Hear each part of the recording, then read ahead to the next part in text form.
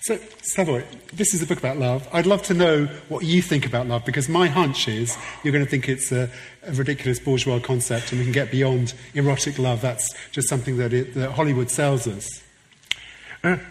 No, first, okay, you will stop me if I speak for too long. First, you've only just started. Yeah. Easy to start with me, difficult to end. First, I don't think even Hollywood is still doing that. I always use this example, two examples. James Bond and the greatest classic of today, Dan Brown. Did you notice something in James Bond films with Quantum of Solace? It's politically very progressive film. In it, basically, James Bond saves Morales' regime in Bolivia against some capitalist corporation takeover. But did you notice this is the first James Bond movie where, at the end, the love is not consummated? They're just desperate, Daniel Craig and Olga Kurylenko, to name them. They just split apart. Next thing, Dan Brown. I think books should be burned. I think Goebbels had a nice, good principle. In Germany in 1933, he just didn't burn the right books. The right books. Like Dan Brown should be burned. But did you notice how already in the novels, for example, how is that one called? The biggest hit, Da Vinci Code. No sex. I mean, how can you screw the grand-granddaughter of Jesus Christ? No? And it's this kind of perverted transmission. The plot of the story is, of course, the vulgar, old, crazy conspiracy theory that Jesus Christ really was married. But it's as if, psychoanalysis teaches us this. When you have a great myth out there, forget about what is out there. Look at what happens here in front of our eyes. Poor Jesus Christ has to make love, has to to cover up the fact that there is no sex here. Between Langdon and so on. Okay, so you've avoided the question. Sorry. No. Let's go on then. An even stranger thing. The second, earlier novel, but the second Dan Brown movie, Angels and Demons. Very strange thing happens. In the novel, there is sex at the end. Between the Langdon and that Vittoria Vetra, whatever, an Italian scientist lady. In the movie, they have thrown out sex. Where are the old days where we were saying Hollywood adds sex to make it more commercial? Now Hollywood is throwing it out. And I think this is a very sad tendency. It's in our new type of hedonism. Even if we do real sex, we more and more do it in a masturbatory way. There is a wonderful scene in, did you see, for me, absolutely one of the candidates for the greatest British movie of all times, Terry Gilliam's Brazil. Remember that wonderful scene in a restaurant where you order a meal and then you get, literally, in Lacanian sense, a kind of a divided meal. What you physically get is a kind of a piece of dog shit, just anonymous, like some kind of porridge stuff. And then you get above it a beautiful photo of what this really is. That's our sex more. You just need woman or the body as that piece of shit so that you can fantasize about the image. So back to what I'm saying, I don't think that today's ideology, I don't mean official ideology, but simply how we perceive ourselves, our desires, how society suggests us to do it, is still passionate sexual love. It's something much closer to deconstructionist Judith Butler theory. Don't get overtly attached, experiment with yourself, reconstruct yourself, discover new freedoms, and so on.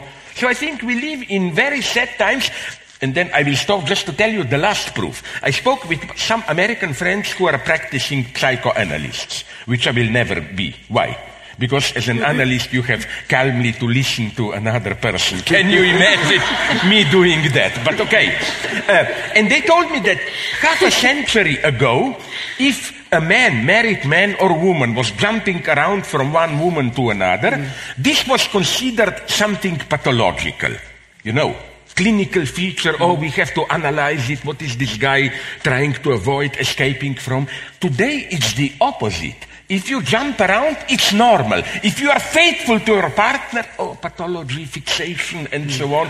I really think that that's for me the problem with standard critique of patriarchy and so on.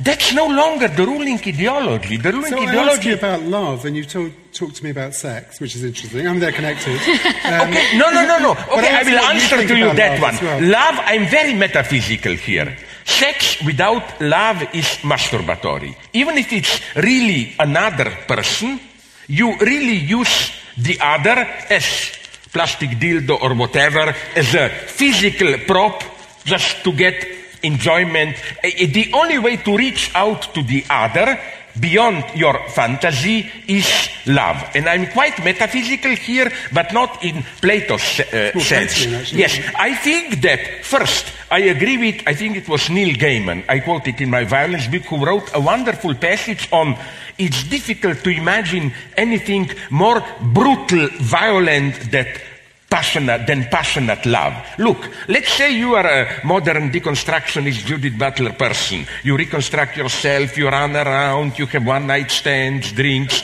then you fall in love. It's a catastrophe. All your daily love is thrown off the rails, you're obsessed by it. That's why love is something that doesn't fit our universe. And that's why sorry for this stupidity, love. I think love is precisely, and that's why Christianity has such a problem with carnal love, not because it's the opposite, because it's its greatest competitor. If by metaphysics we mean this, we are in our daily life, just ordinary concerns, and then some higher cause obsesses us, our ordinary life is ruined. Love is this. Love is the basic metaphysical experience. Second thing, and with this I will finish, love is always contingent. Love is the beautiful example of contingency turned around into necessity. What is love? You walk on the street, sorry for the stupid example, you sleep on a banana, a lady who is totally by chance there helps you to stand up, and you discover this is the love of your life. And automatically, you restructure all your past life as if I was alive just to arrive at this moment, you know. Okay, so Jelle... you brutally deprived me of I didn't help him get up after he slept on the Last time I interviewed you, you called me your super ego. I wonder what you're going to call me this time. But Jelle, within the novel, do you think that Matt fits that example that Slavoj had there of using women in a kind of masturbatory way, that in a sense they become objects to fulfill his desires? Or is there something else going on? Because there's this succession of women that he doesn't stay with for long. He doesn't really seem that into seducing them. He sort of almost does it as a tick. Is he a Don Juan figure? Is he... What is he doing I there? think that he begins as a Don Juan who doesn't really believe in true love anymore. But gradually he changes, he develops a little bit, and at the end I think he becomes a believer of a true love. So he starts as a very desperate person, just trying to find his way in life with women, and then gradually he becomes more inclined to love.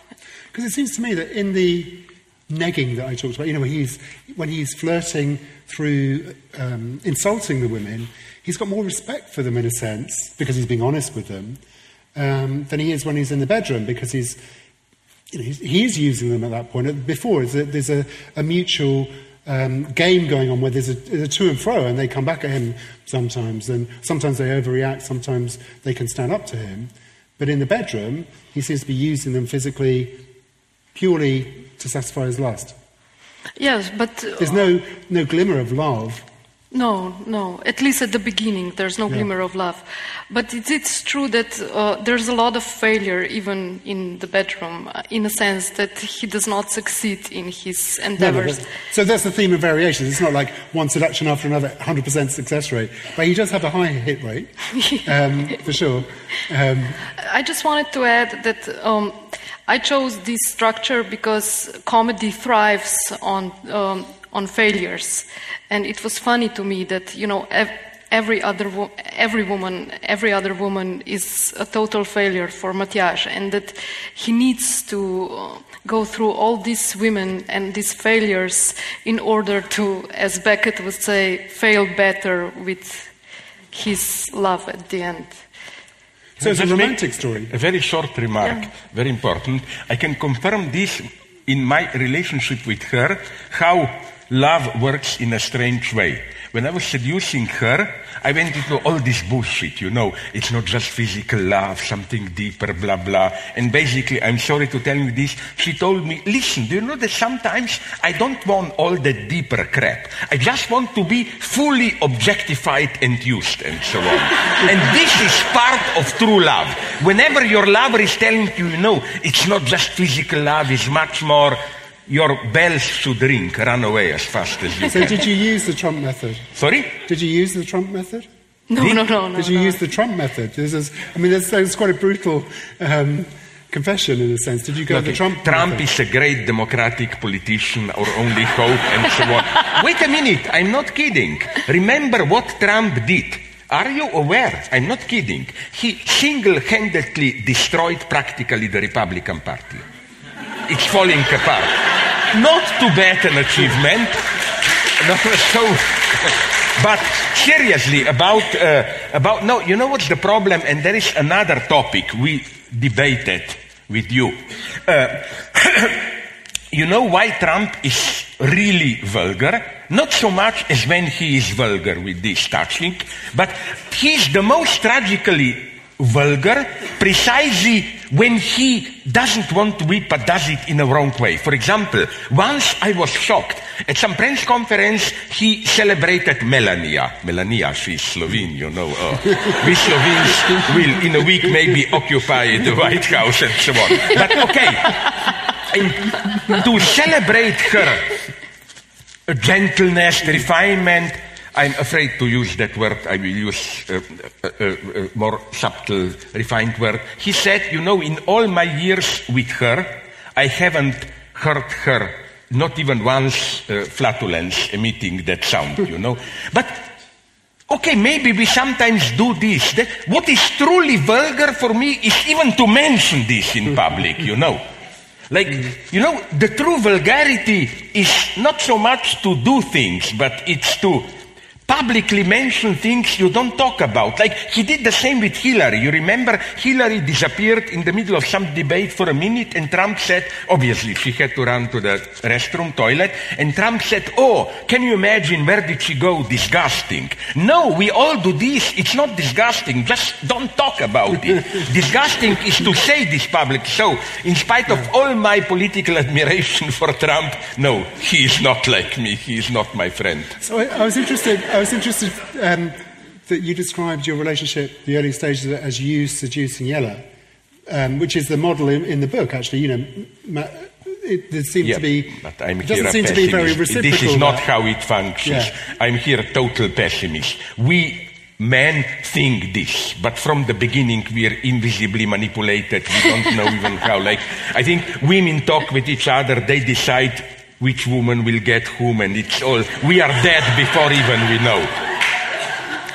Well, it's interesting in the novel, the character who's strongest, it seems to me, is the one who becomes the most attractive, the one who is capable of withholding, of playing hard to get, of actually choosing the moment and the limits of what she's prepared to do. She's the one who actually becomes the one who can really compel Matt's attention. But he is a feminine fantasy. I will tell you something, it will not embarrass you.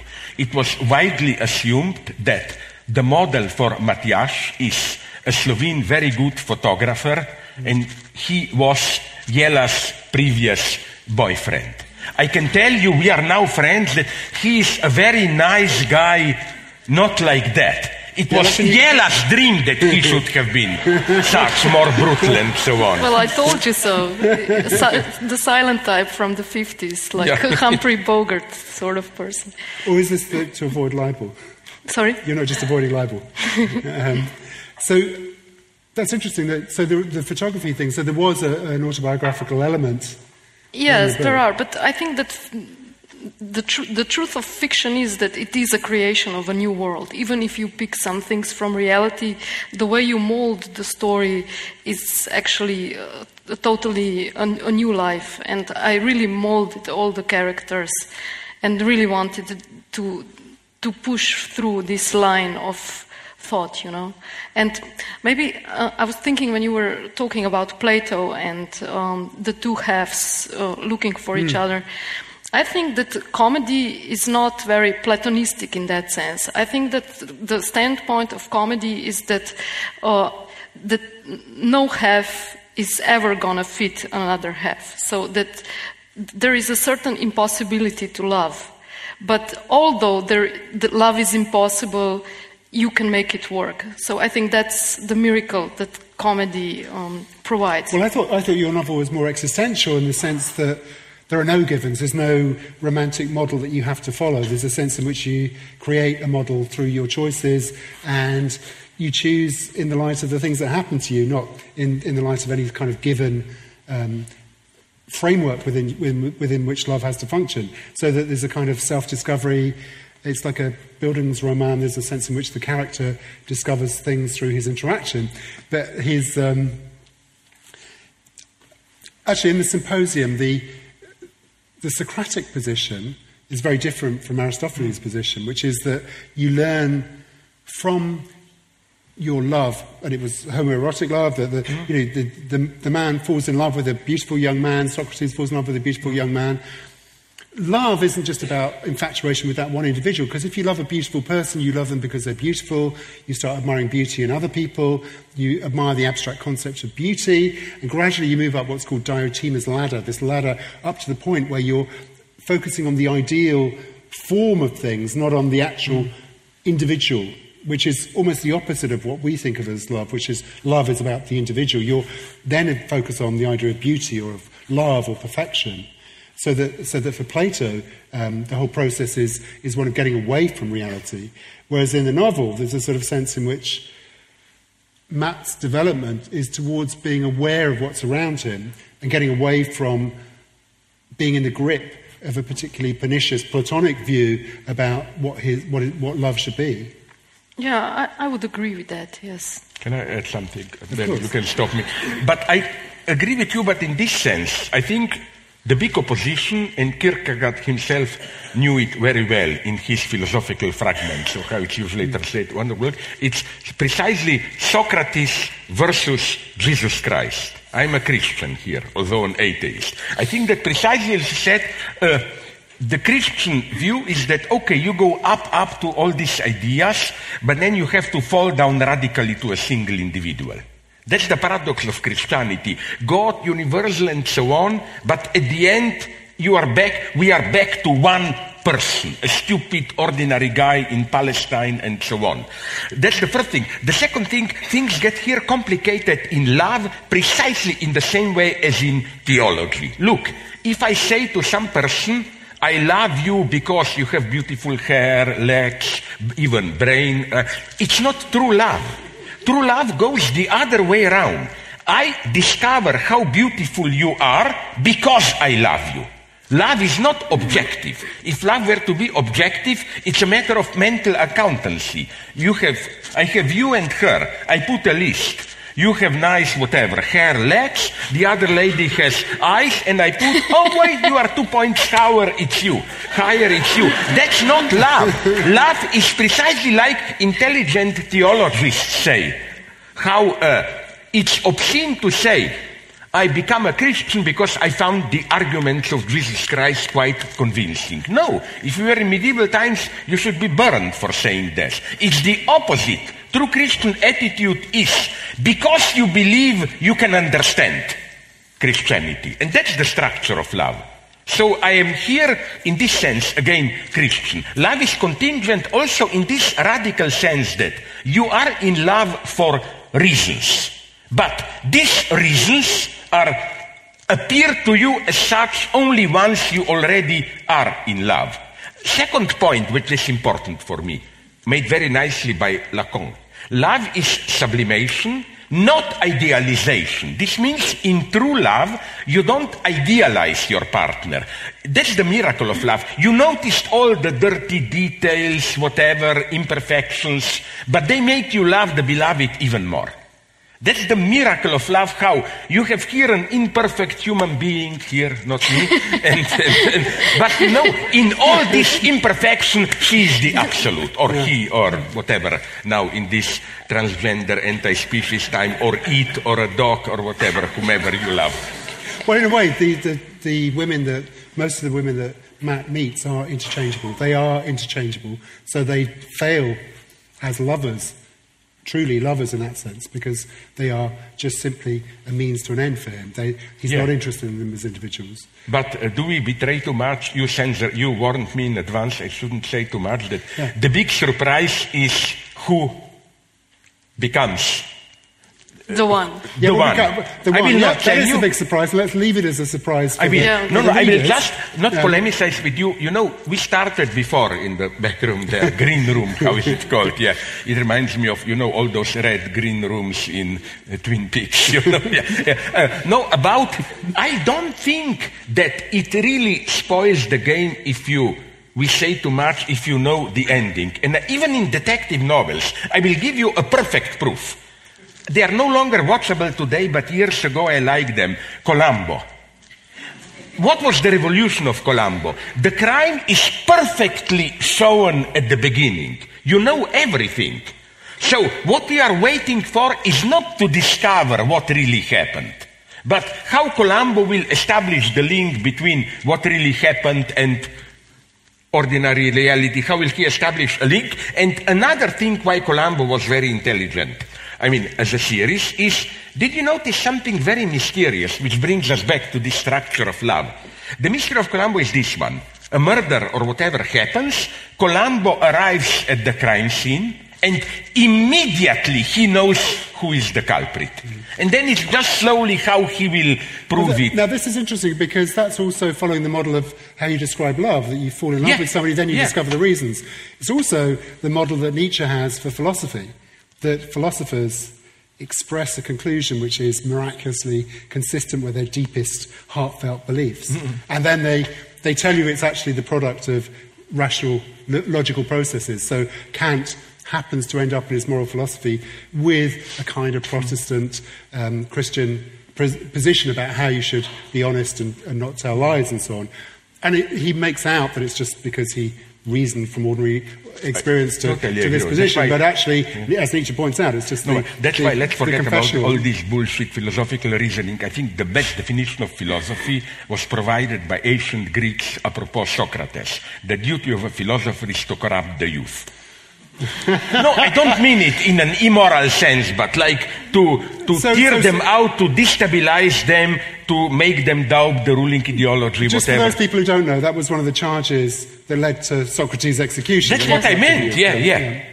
In a way, from the standpoint of existing power, the Athenian court, democratic court, don't forget this, was totally right. They were just... See, I would say that's another example of what I was talking about with Nietzsche. That's what you like doing, and then you give reasons about why that should be the whole of philosophy. But he wasn't doing it enough, because, you corrupt the youth, and then you end up appropriated by Hitler, Although Nietzsche was a much nicer person. For example, he was always proud about his Polish ancestry. Not exactly a Nazi feature. Another thing, in a wonderful part, I think, you may correct me if I'm wrong, in Genealogy of Morals, it's such a beautiful idea. He provides the ultimate anti-Semitic dream. He says, we Germans are aggressive, warlike, Jews are merchants, and if we bring Germans and Jews together, we would be absolutely unbeatable. No, that's his dream. That's the Nietzsche that I like.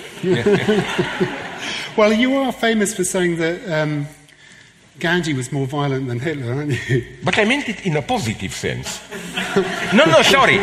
For me, what I mean there by violence is, of course, not physical violence, but how much did you really change reality? And I was just making, in a provocative way, I admit it, the old Marxist point that, again, to use Nietzsche's terms, Hitler's violence was deeply reactive.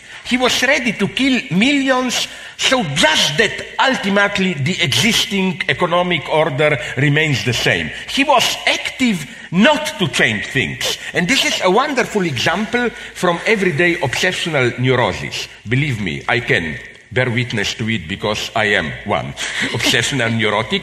You know, people ask me, why am I so hyperactive? Not to change things, but so that to make it sure that nothing will change. Like, you can imagine how my own psychoanalysis looked. I talked all the time. Why? Because I was afraid that if I stop talking for a second, the analyst may ask me some truly embarrassing question. So I was active all the time to make it sure that nothing changes. And there was something of this in Hitler. It was, while Gandhi, whatever you say, and I'm very critical of Gandhi, with all his non-violence and so on, sorry, he did change things, India became independent and so on. Only in this sense, I mean it. Okay, I think this would be a good time to open up for questions, actually. If we've got a roving mic somewhere, I believe. Is that true? There was advertised a roving mic at the back, so I can barely see because I'm blinded by lights here. Did you do your Stalinist duty? Did you organize the debate? Did you distribute questions? Yeah, I've distributed questions, so you should get some tough questions now. There's one over here I can see. Maybe if you can... Is there just one mic? Yeah, so wait for the mic. Please do wait for the mic. Can you wave if you've got another question? Anybody? I can't really see. Yep, I've got one at the back there up next. Yeah, hi. I just wanted to know if, because for what I hear, I haven't read the novel, and it sounds like there is associated with very classical, stereotypical roles, like the male, the female, the seduction idea we have. And is there any place for, or you have thought about non-binary relationships, or is there any thought about that in this novel, or maybe some influence or anything about that? Sorry, I didn't hear the question completely there. I understood it, that it's only male, female, and so on. Is there a place, please, lady, correct me if I'm wrong, for other not standard roles, like not just heterosexual, male, female, for other... Yeah, good. Yeah, that's exactly what I mean, yeah. Sorry. Yeah. Well, yeah, I mean, one of my aims in the novel was to provide very different characters, very different female characters. And as Nigel said, the main character winds up with a transvestite one night, and there is a lesbian figure. So I tried to include different positions in... And I will do now... That's actually true. And I will do now something for which, but I believe in Columbo model, for which you both will lynch me. Don't do it. You know, feminists. Don't do it. Well, you're joining women. Where is male bonding, my God? No, because, okay, I'll put it in this way, very abstractly. Look, the instrument that's precisely what you worried about, non-conventional, plays a major positive role at the end. That's all that I will say. Yes. But the incident of the transvestite is very interesting because there's a lack of awareness on Matt's part about how intimate he is. It's shown rather than said, but there's a kind of intimacy that only genitals prevent going further. I mean, because in a sense, that relationship could very well be a fundamental one for him because he's so much in tune with that individual and so attracted to that individual. And there's a kind of criticism built into the description, I felt. There's a kind of sense in which he doesn't realise what he's doing as he's doing it, and the degree to which he could easily have formed a relationship with that person, but convention and his prejudices didn't lead him down that route. Yeah, that's true. That's a correct description. But I wanted to stress out that to me it was important to show that impossibility which I was talking about. And I used these different characters to have this input of different impossibilities or different challenges that one has when trying to find true love. So it was a conceptual. It was how do you say? It was a deliberate decision to go to have all these differences and so on. That's what I mentioned. In a sense, as a theme of variations. It's very musical, with a kind of resolution, but it's a kind of false cadence, and then there's a different resolution. It's really interesting the way it ends. But there's a question. Have you got the microphone there? Yeah. Can we pass the microphone down to a question at the back? Oh gosh, there are people in the upper tier as well. Is anybody... I don't know how we can get a microphone up there if you've got a question up there. But... Thank you. Earlier you spoke about psychoanalysis, and I was interested to know whether you think psychoanalysis can be scientific or not. Can be. Scientific can or not? psychoanalysis be scientific or not? Do you think psychoanalysis is scientific?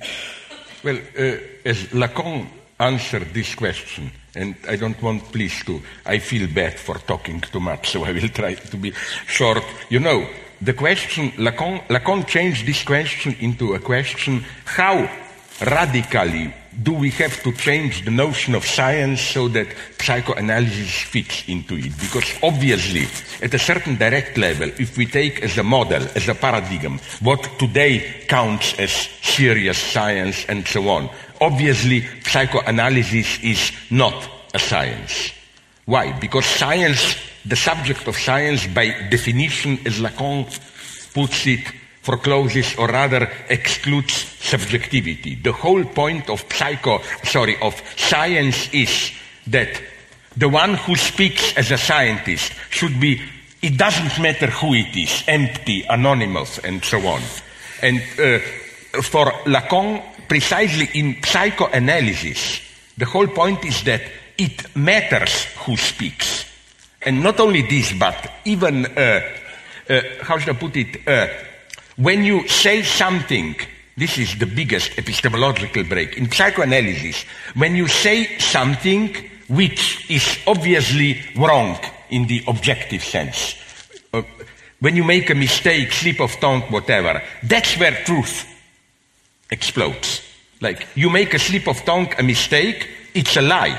But a lie can tell more about you than the truth. Which is why in analysis I know it. I tried to lie all the time. I invented dreams and so on, and my analyst just laughed at me and told me that not only was it obvious that I'm lying, but through my lies I betrayed myself much more than I would have by telling the truth. So I'm just saying that I still think psychoanalysis is something extremely serious today, more actual than ever, because Freud's problem was never this Viennese Victorian oppression. Freud's problem is not you are impotent because you have a severe father who terrorizes you. No. Freud's fundamental problem is if you have a tolerant father who tells you, did you do it with any girls, and so on and so on. It's an even better way to make you, if you are a boy, impotent and so on. So I think that's why psychoanalysis is actual more than ever today in our permissive times. I stop. Okay. The question down here, I don't know if you can see.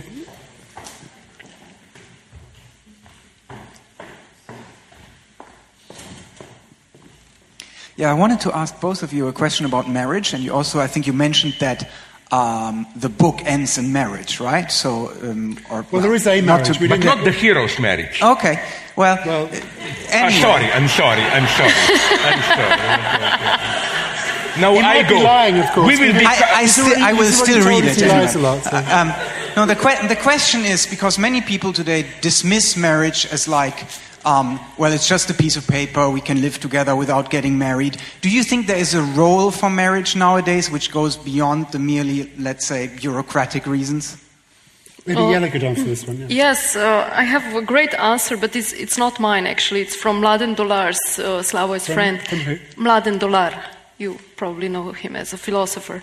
Anyhow, Mladen Dolar said that the function of marriage is that it sort of liberates you from constant tension of proving your love to the loved one. So you get married in order to relax in a relationship.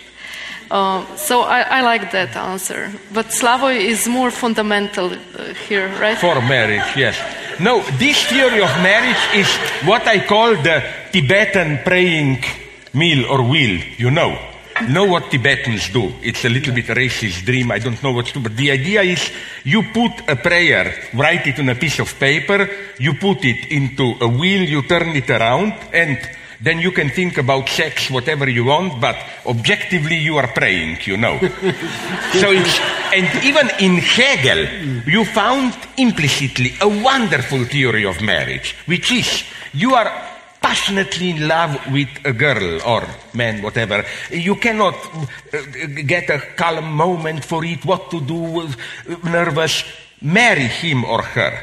Soon you will get overused to it, you will grow indifferent. If you want to kill the excess of love, you get married. But I don't quite buy this. I think that precisely today, when marriage less and less plays the role, this economic role of breeding children, whatever, transferring property, that marriage is more actual. For me, marriage is a kind of a symbolic act of telling publicly society, fuck off. I have someone for whom I care more. You are out. It's a wonderful public declaration of indifference. It's interesting. John Stuart Mill wrote very passionately about marriage as companionship, as friendship, as sort of the sense in which it doesn't have to be at a high, passionate level to be something that's but it doesn't hurt to have a little bit of passion. You know, sure. But it may be. I mean, this is. I mentioned Jonathan Haidt, the happiness hypothesis. He talks a lot about this, and it's very interesting. You know, psychologically, you can't hope for that passion to be at a high level throughout a long relationship.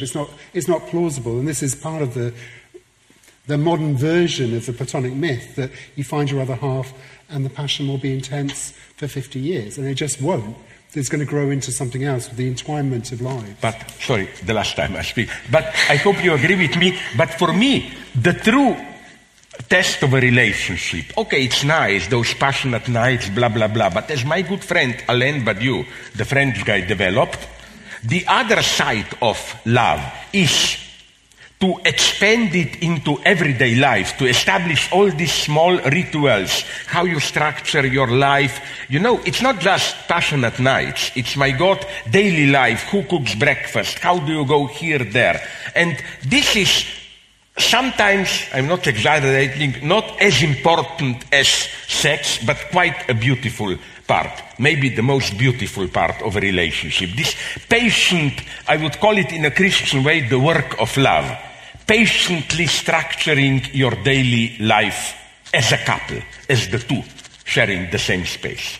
And if I may add something, I think the trick is how the little tortures of life, I don't know, you are tired or overworked or whatever, how you get through them as a couple, but in a sense that this love is comical, that actually the impossibilities, impasses become a motor of, wittiness and humor and stuff like that. Yeah. So that's what I believe in. Comical love, I would call it. Better than tragic love. Absolutely. Tragic love is overrated. Another question, second row there. Yes, thank you. I haven't read the book yet, and it sounds very interesting and relatable and important on a lot of sort of broad levels. I'm wondering about the kind of specific context in which it takes place, and do you think there's anything kind of Slovene about the novel, and if so, what would that mean, or what does that look like? Well, thank you for that question. I think the answer is twofold. On one sense, the book was definitely inspired by Hollywood classic comedies, even by British TV sitcoms. So, in short, by the best pieces of comedy we have. But on the other hand, the book is very integrated into Ljubljana, the capital of Slovenia, and the characters are breathing that air, and you can sort of feel the structure of the city.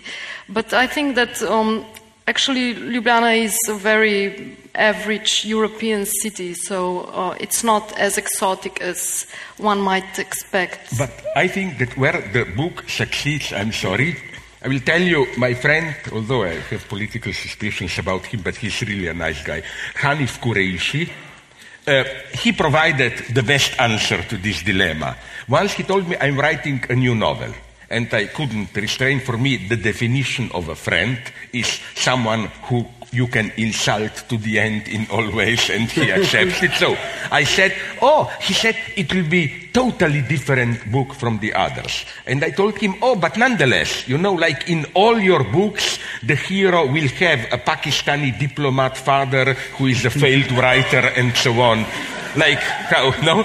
And he gave me a perfect answer. He said, but don't we all have fathers who are Pakistani diplomats who are failed writers? Like the true art elevates a particular situation, very specific, into something absolutely universal that you can relate to. And that's the wager of the book. We cannot say if it will work or not. But the hope is that this shitty, I despise her company, this Ljubljana cafeterias where people meet, that it will find this universal echo. But we cannot decide it in advance. Just before this other question, did you comment on the book as it was being written? At the end, yeah. And was it changed as a result? Not a lot. I made some... he made some great insights. Slavoj is very... he has great imagination and feeling for characters, so... Really? Yeah. I wouldn't... I don't like to be seen like that. I like to see myself as a brutal guy who is friendly towards everyone, but this... You British are the best in it. This fake friendliness. Very polite, but keep at a distance. Can I just say... This is reason for divorce, what Thank you say very much now. for that. Hi, thank you very much for your talk. So I haven't read the book, but I was wondering, we are discussing a lot about love affairs, but the title of the book is The Comedy of Life. So what is the relation? No, the title is None Like Her. The title of the event is The Comedy of Life. Oh, okay. The title of the book is None Like Her. The title of the event is The Comedy of Life. So why have you chosen this title for the event if we are discussing about love? So what is the relation between love and life? Love and... Comedy. Comedy, yeah. Love and life, more than love comedy, and life. because you have already discussed... Comedy of life. Oh, that's interesting. Why is it the comedy of life, not the comedy of love? Well, I think because this event was not scripted beforehand, so the conversation just went as it went, and we ended up in But why love is the thing. title The Comedy of Life? Well, ask the organizers, that's all I can say. I don't think... No, I'm not protesting it, but can I make, again, the last time, a short remark, very short. When you say comedy, just be very precise. Comedy for me does not mean, it's easy stuff, we laugh. Can I draw your attention to 2-3 interesting details? Did you notice how all the best movies on Holocaust are comedies? Not because it's not serious, but because when things are really horrifying, there is something false to present them as tragic. Because, in a tragedy, you still have the tragic hero's dignity. And life in Holocaust, in Auschwitz or in Gulag you were so broken down that you were beyond the tragic dignity. That's why if you read the ultimate book, Primo Levi, If This Is a Man, it's full of genuinely comical details. So things are much more, just be careful, ambiguous here.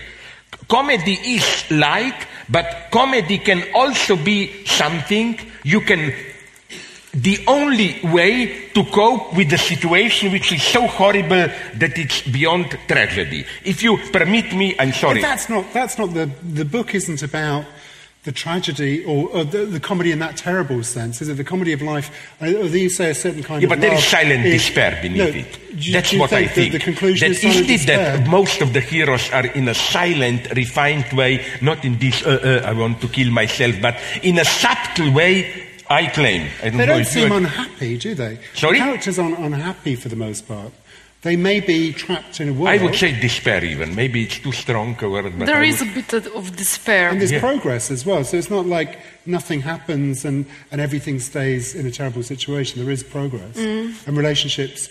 What strikes me is Matt is a very cynical, outsider figure, but he's got very strong friendships, reliable friendships. Apart from the way that he's trying to seduce, he has, throughout the book, several characters who are strong friends with him. He has his own gang, yeah. So it doesn't seem to be pessimistic about human relationships to me. It seems actually quite optimistic in the sense this guy can lose his lover, can find lots of sex, can actually find different sorts of relationships and friendships that work for him. So I didn't find that... Yeah, but maybe I misread it, but I think these friends are not friends who really understand him, but maybe... Because he doesn't get insulted? No, it's more like, how should I put it, they are friends who can be helpful precisely by way that they superficially misread him. Friends can also do this when you are in truly desperate situation. The last thing you want is somebody who would really understand you. You need like he is like this guy Alexander or who. Yeah, but he is a true friend. I mean, that's a real friendship. We will, in the evening alone, we will. I will give you a chance to correct your errors. Yeah. No, but I wanted to say just to add something to what you were saying about horrible traumas of society and comedy. It's very interesting that the best movies on the Second World War were comedies. The Great Dictator and To Be or Not to Be from Ernst Lubitsch.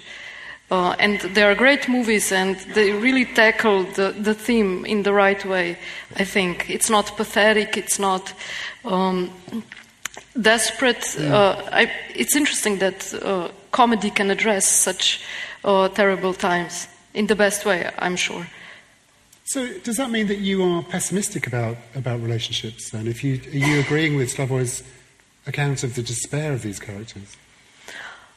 I think that finding true love is probably the biggest trauma of average individual. So that's why I think comedy is great with love, because love is so troublesome and having a relationship is very hard and so on.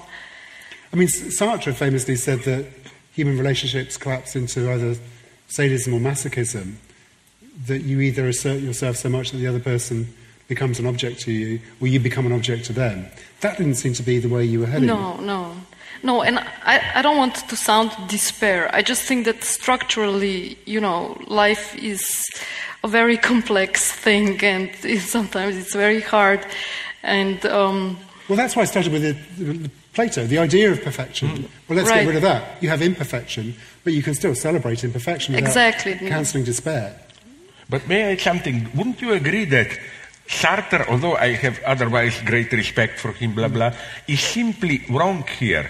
I don't think that sadism means objectifying your victim. Lacan's thesis, beautiful one, is that it's on the contrary, not objectifying, but look, the point of a sadist is not just to torture the victim, but to torture the victim in such a way, publicly disclosing him, her, that the victim is aware of the shamefulness and utterly ashamed and so on and so on. Sadism is not objectifying. If there is an object in sadist relationship, it's the torturer himself. That's why I think, for example, Stalinism was sadist or perverse. Not because they were doing those horrible things, but because the strict definition of a Stalinist communist is pure instrument of historical necessity.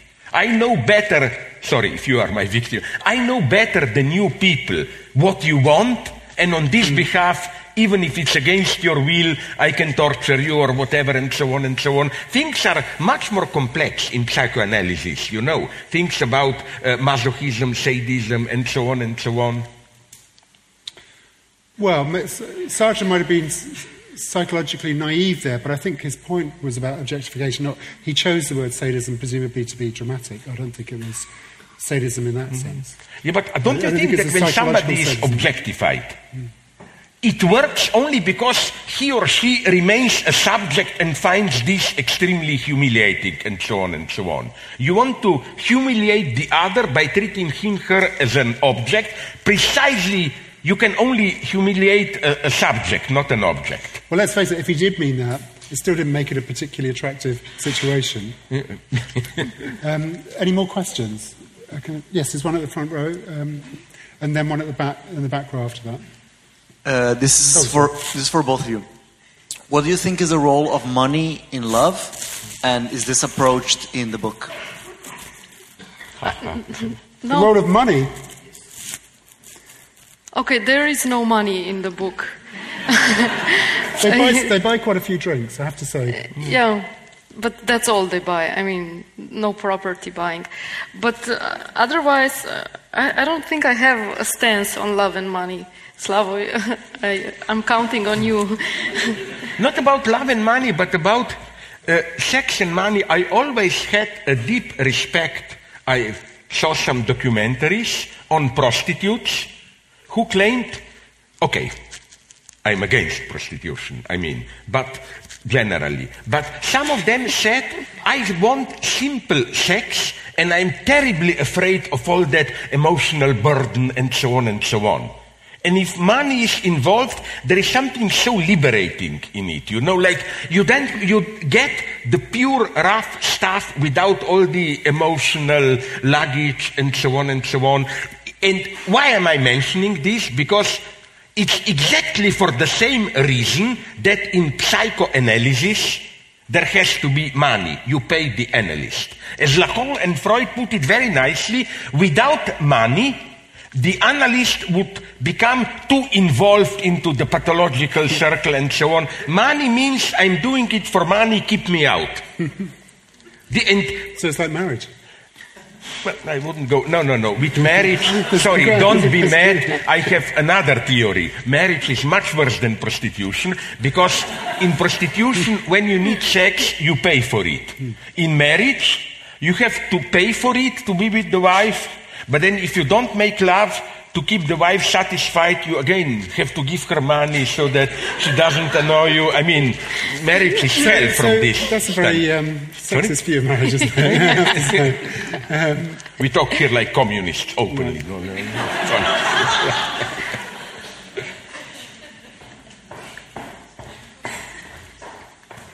I'd like to switch completely subject.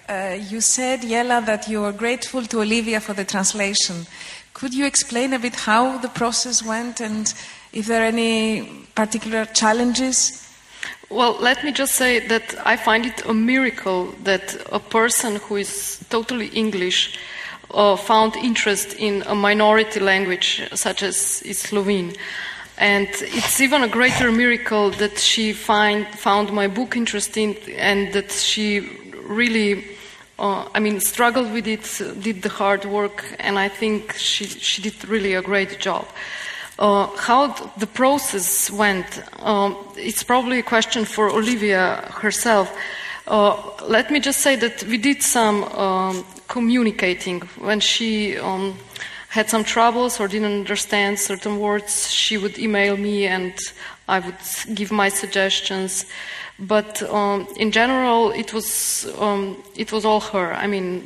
She didn't give me a lot of work with the English translation. So again, thank you for this question, because I cannot stress out enough how happy I am that Olivia exists. And I want to add something. You will be mad at me, but I read the novel in the manuscript.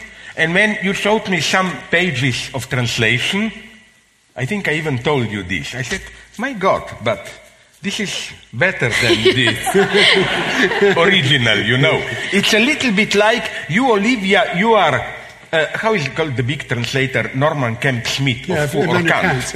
Of Kant, and everybody knows that linguistically. The English translation is better than the original, because Kant is a confused writer. He has this one page, one sentence with all that, and Norman Kemp-Smith does a wonderful job. He breaks it down into 3-4 sentences, but all the logic is there. Allegedly, some Germans actually read Kant in English because of that. Which is crazy. Yeah. There was a question over there at the back, two actually, so they're close together for a change. I think this guy... Oh, sorry. Yeah, because it's very hard for me to see here. Thanks.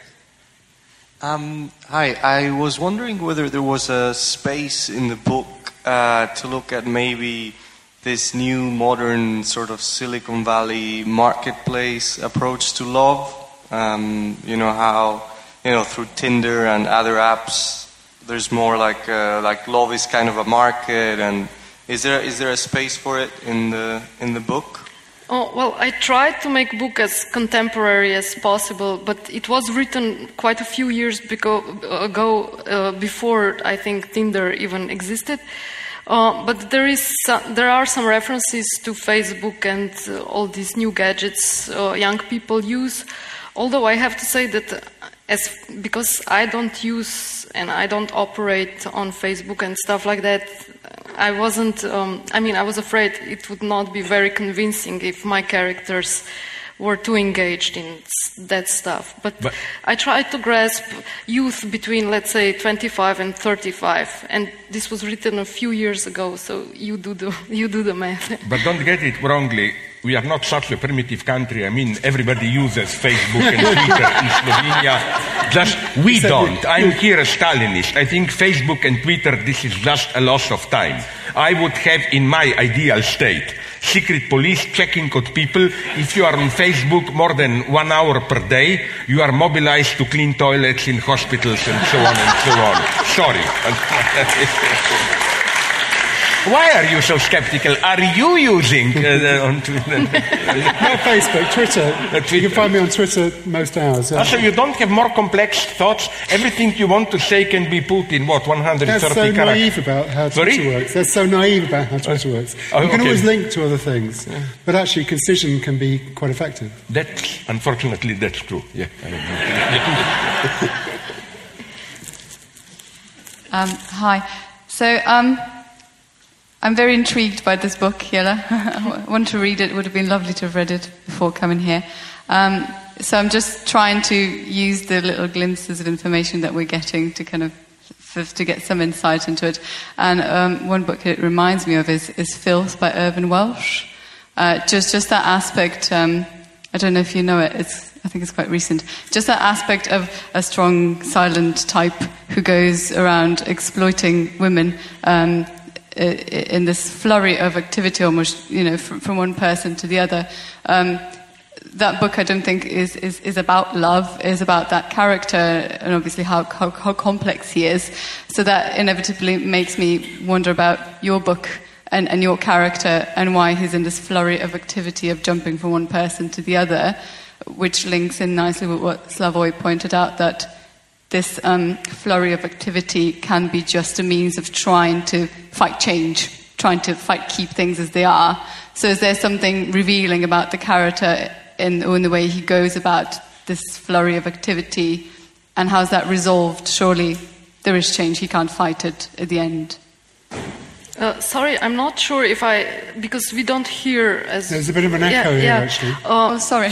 So, did I understand correctly? You were asking me if my book was inspired by some other book from... No, I'm just trying to draw parallels, because obviously I haven't read yours, but what I took from the other one was that this strong but silent type who is very active in going through different people in what superficially looks like perhaps searching for love, that might be conveying more about them and their struggle with themselves than about love, finding love. So I wonder if there's any of that theme in your book as well, whether your character, why is he so active? Is he, like Slavoj pointed out, is he fighting something? Is he fighting change? Is he fighting himself? Yes, at least at the beginning, you can feel that all this, even all the humor comes out of this silent despair, because he's actually pretty broken up after his ended relationship.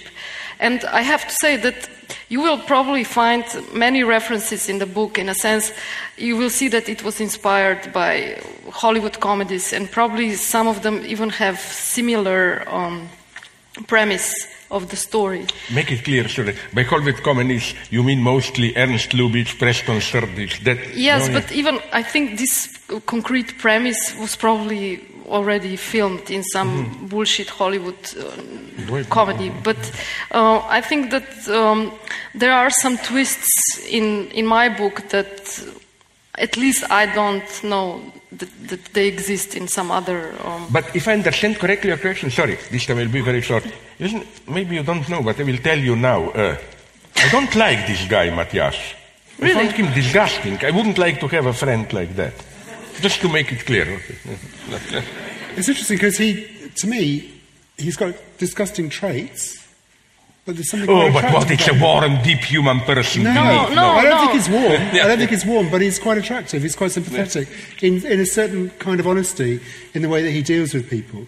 But he doesn't work anything seriously. He's just a lazy guy. He should be mobilized for forced That's what labor. photography's like, isn't it? Sorry? That's what photographers are like, isn't it? Okay, why not? Mobilize them. Yes, I don't believe in freedom. People should work, my God. Sorry, it's my Stalinism, okay. No, but as we talked with Nigel, there are some parts in the book that are challenging for the main character in a sense that he has to respond to a critical situation, like when his friends are in despair, or at the end when he has to defend the dignity of a lady. And you can see that at crucial points where it really matters, he is not such a bad guy. I can see that If the point. book had been written by a man, I think you would have been accused. If you were a man, you would have been accused of deep sexism, I think, by presenting a character who's got these terrible traits but has some sympathetic aspects, I think. Yeah. There's another question up in that region.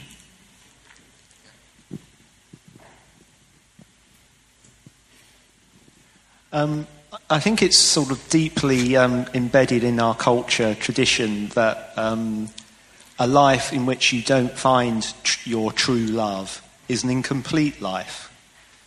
Do you agree with that proposition? And second of all, if you don't, is that why many people convince themselves they are in love when perhaps they're not? Sorry, what was the second part of the question? Well, if I don't believe in... Well, if you, the basic proposition is that you need to find your true love to have a complete life in a sort of philosophical sense. But if that doesn't exist, if that's just a false proposition, is that why many people go around thinking they're in love when they're not? Because otherwise they'd have to admit they've got an incomplete life. Well, that's an interesting and a very good question, I think. I think this assumption is not right. I don't think that people should be impaired in order to have a successful or satisfying life. I think that an individual can have a very flourishing life on his own. But it is true that our culture and probably even books like this push us towards this idea and this longing for another person in our life. And that is probably problematic, yes. You know what would be my position here? I take your question very naively, in a realist way. What do I think? First, I think what I already hinted at, that true, authentic love not only doesn't complete your life, it destabilizes it radically. It throws it off the rail and so on.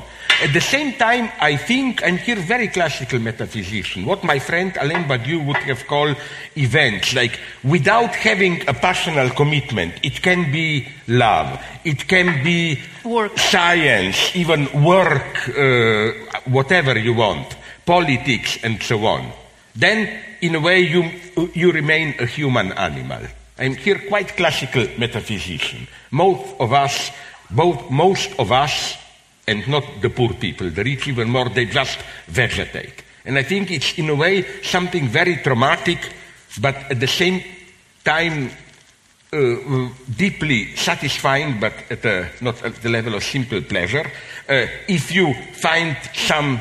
Why not put it in very naive metaphysical terms? Some kind of absolute on which you are transfixed. Like I read, you probably know this more about me.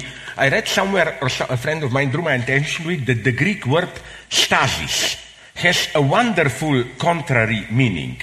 It can mean stasis as static, non-changing, but it also means rebellion, in the sense of standing up against. And you need, in this sense, a stasis in your life. maybe it even makes it more unhappy.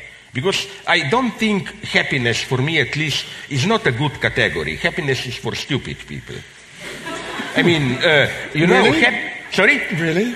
Listen, I developed in my book, I forgot which one, I write too many of them. I had a wonderful debate in Lithuania years ago when people were really happy. Was there a political regime? And we came anonymously, like in a Stalinist party congress, to the conclusion Czechoslovakia in the 1970s and 80s, Husak regime. Why?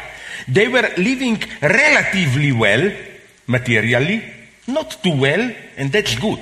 If there is meat all the time in the stores, you get used to it, you are not happy. If 2 days per month you don't get meat in the stores, it makes you happy that all other days. So that's the first condition. The second condition, you must not be in power. It's too much responsibility. In authentic democracies, you are not happy. There must be someone out there on whom you can put all the blame. Communists in power? No. Third thing, you must have an ideal, like Western Europe, which must not be too far or too close. If it's too far, you don't have a precise idea about it. If it's too close, like for us in ex-Yugoslavia, where borders were completely open the last 20 years, we knew that it's basically the same shit as with us, you know. But so it must be at the right distance to dream about it. Life must be safe. And that was the trick of Husak regime, this decadent normalization after Prague 68. If you didn't mess with politics, you had a certain private life, private niche, satisfaction. You have someone communist in power to blame for and so on. I think people were happy there. It's a very sad confusion. I'm not for that regime. But that's happiness for me. I know you don't agree, that's why there are obviously different senses of happiness as well. And subjective interpretations are not necessarily the only measure. Just picking up on that question, though, about the kind of self-deceptions in love, it strikes me that Matt, at the beginning of the novel, is suffering from a kind of sentimentality, a kind of unearned emotion, as it were, in his love for Sarah, who he's split up from. Because there's a kind of romanticisation of the nature of their relationship. And so that self-deception is actually addressed, I think, in the novel, and there are characters who deceive themselves in various ways. So you definitely do touch on those subjects. But I would agree with the questioner that the area of love is one of those areas where we are so prone to self-deception, and so prone to deception as well.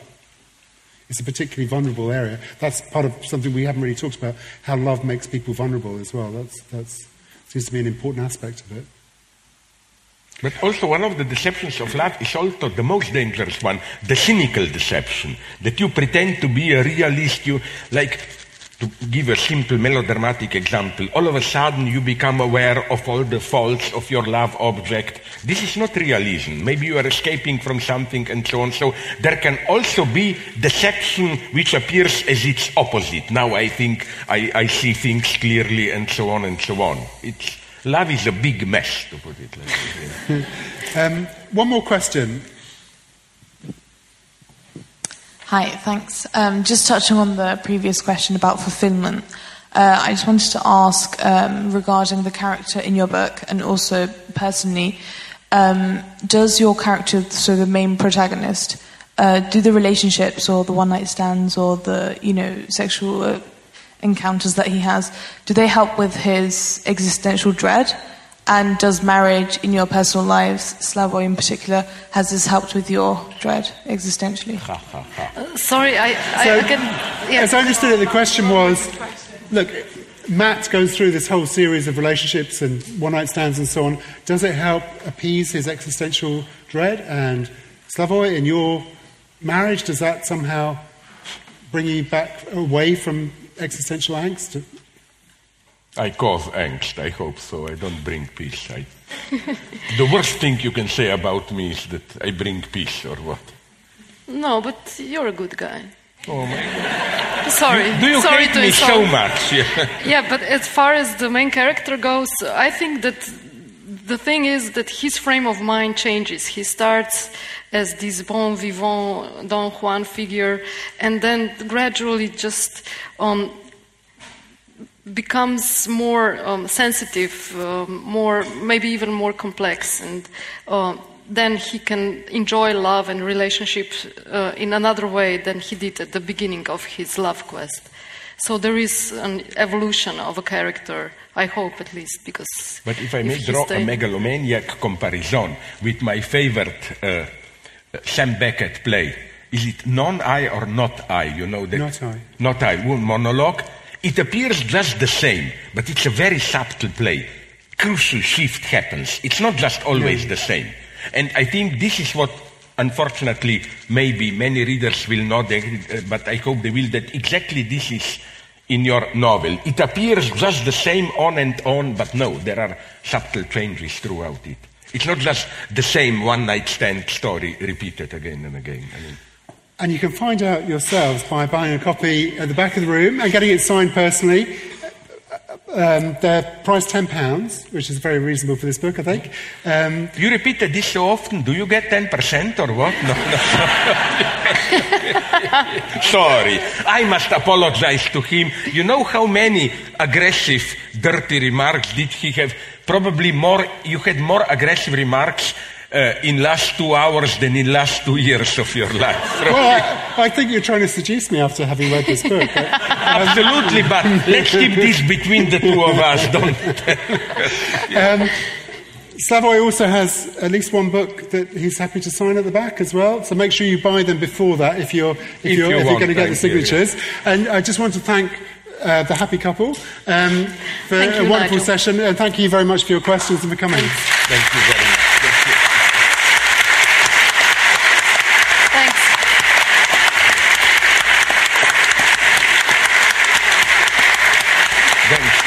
So you need to run. Could you just... You may be tempted to waylay these guys as they go to the back of the room, but can you just talk to them when they're sitting down at the back rather than as they go past you? Thank you very much.